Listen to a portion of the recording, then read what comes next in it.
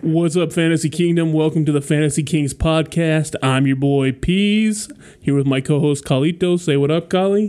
What's up, everybody? How you doing, Peasy? Doing great, man. We got a great episode today. Also, this is a very important episode for the Fantasy Kings, as our league mates have found the podcast, so now they're going to be listening. It's going to be a test of our integrity to see if we keep giving you the fire we've been given, because now they found it. So, hey, haters gonna hate. You know, it's all good. It's all good. So we're still going to keep giving out the hot tips. Today we're going to go over auction strategy for your auction drafts, things to really look out for, and I think it's going to be a good episode. What do you think, Collie? I think it's great. I think today is really going to focus more so on just the different styles and preferences that people may have that we're just going to shed light a little bit. It's important to know that there's not one template that fits all. There's just preferences, and that's the cool part about auction is you can be yourself, and it speaks to the individual and kind of how you want to build your team. I love it. Exactly. So basically what we got is we're going to have 3 tips from each of us. So pay close attention and we'll get to it. All right. So the first tip for me is going to be track the previous auction. So if you're in a league that's been doing auction a long time, talk to your commissioner and see if you can get the past auction data, right? For me, I do this every year as I look at the previous drafts to see, hey, what are the top quarterbacks going for? What are the top running backs going for? What are the top receivers going for? Trying to figure out, hey, what are people going for? And if you've done, if your league is a long time auction, go back and look at those drafts because your spending patterns are likely going to be similar. So study previous drafts is my first tip if that's an option available to you. Yeah, keyword there. I think it more comes down to if it's an option, but I think the main, I would just say highlighted word there is study. You definitely want to pay attention, and if you can't do that, I think it's just nothing but power, right? I'll start off with my first tip, which I would go with, and I would say player discounts and looking for stacks.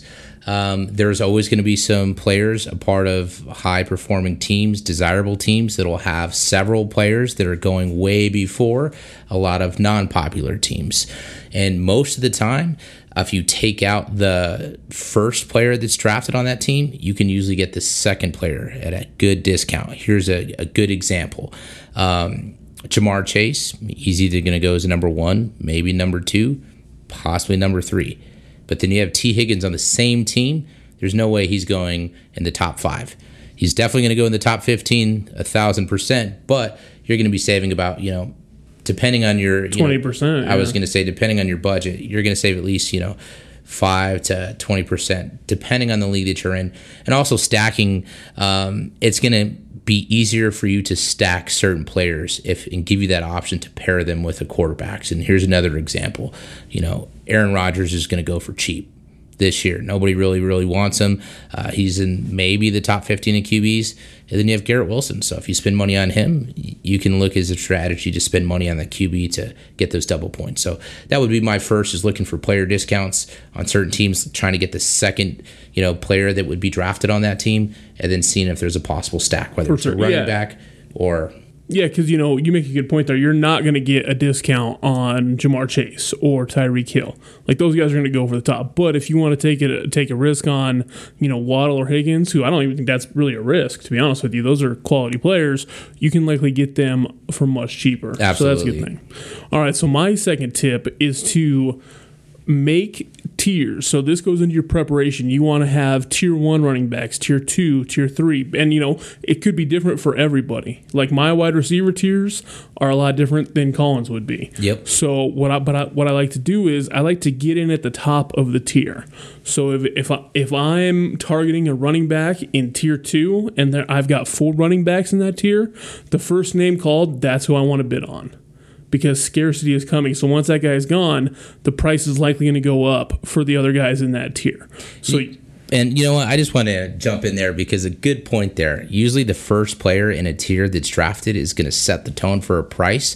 That first guy may be either somewhat discounted, and then the second and third guy and fourth guy are comparable as far as price, or it's going to be cheaper, or it's going to be way above, and you're like, oh, I got to steal. So definitely like that strategy. Yeah, so you always want to make sure that you've got that, handled, because if you have a tier of guys, you get the first one, then you're going to be all good. If you get the last one, you're likely going to spend more than that player's worth. Yeah, and that also feeds into my next strategy. My next tip is nominating players in certain tiers and driving up the price. So nominating players you either want or don't want is a part of the strategy, and then also being part of the bids. But being okay with knowing that you're bidding on them, you could be the next bid, but secretly knowing that you're hoping that someone's going to be throwing another $1, another $2, another $5 more just because they're a desirable player.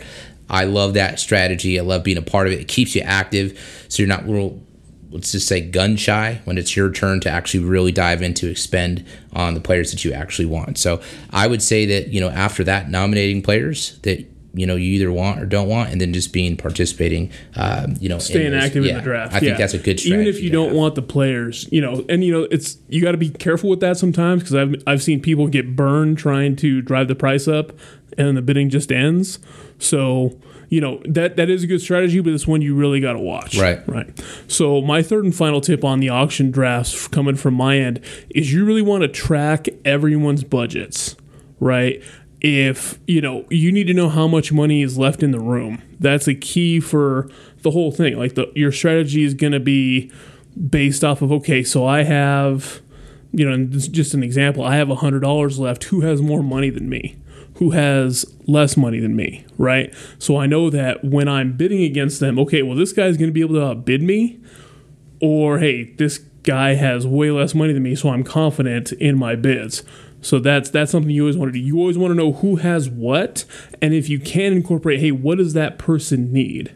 So if it's the last quality quarterback and they have more money than me, I'm going to be in trouble if I don't have a quarterback already. Absolutely, and I just think that that's such a calculated strategy. There is just you're projecting what other people are wanting to spend, or what they can spend, or what they need to spend. So definitely, I think that's something you should consider, and especially for seasoned, I would just say, players with auction.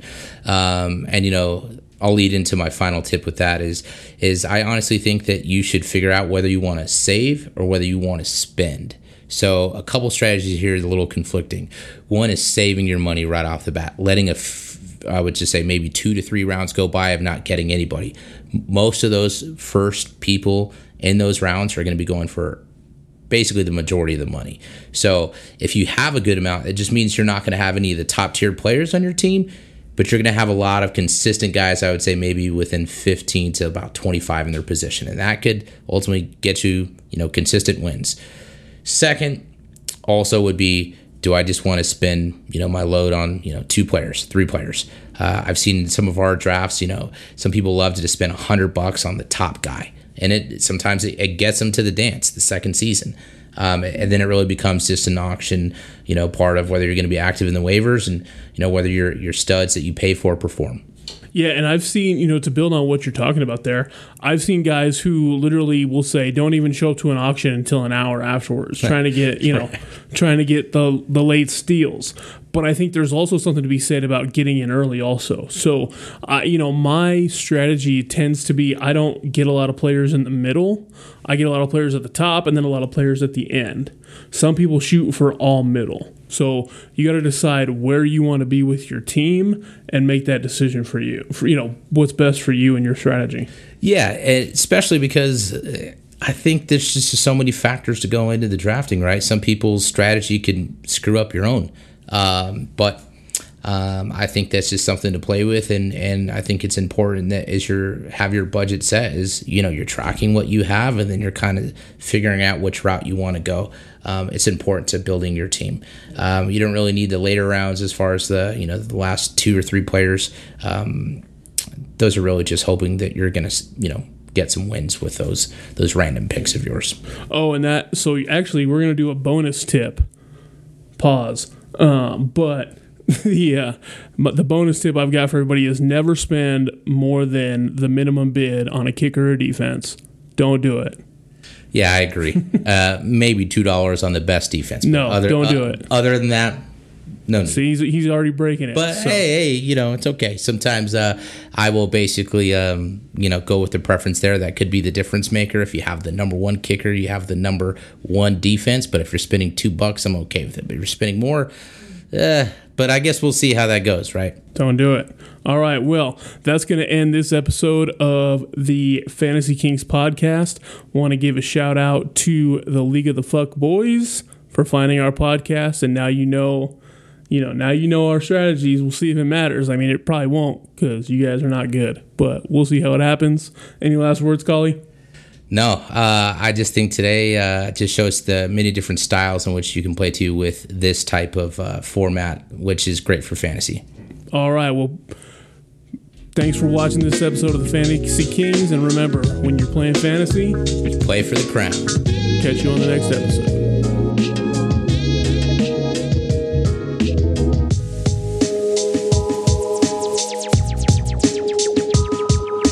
Thanks for listening to this episode of Fantasy Football Kings.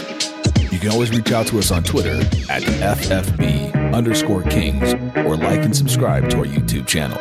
We're available wherever you get podcasts, so don't forget to download, subscribe, review, and rate 5 stars.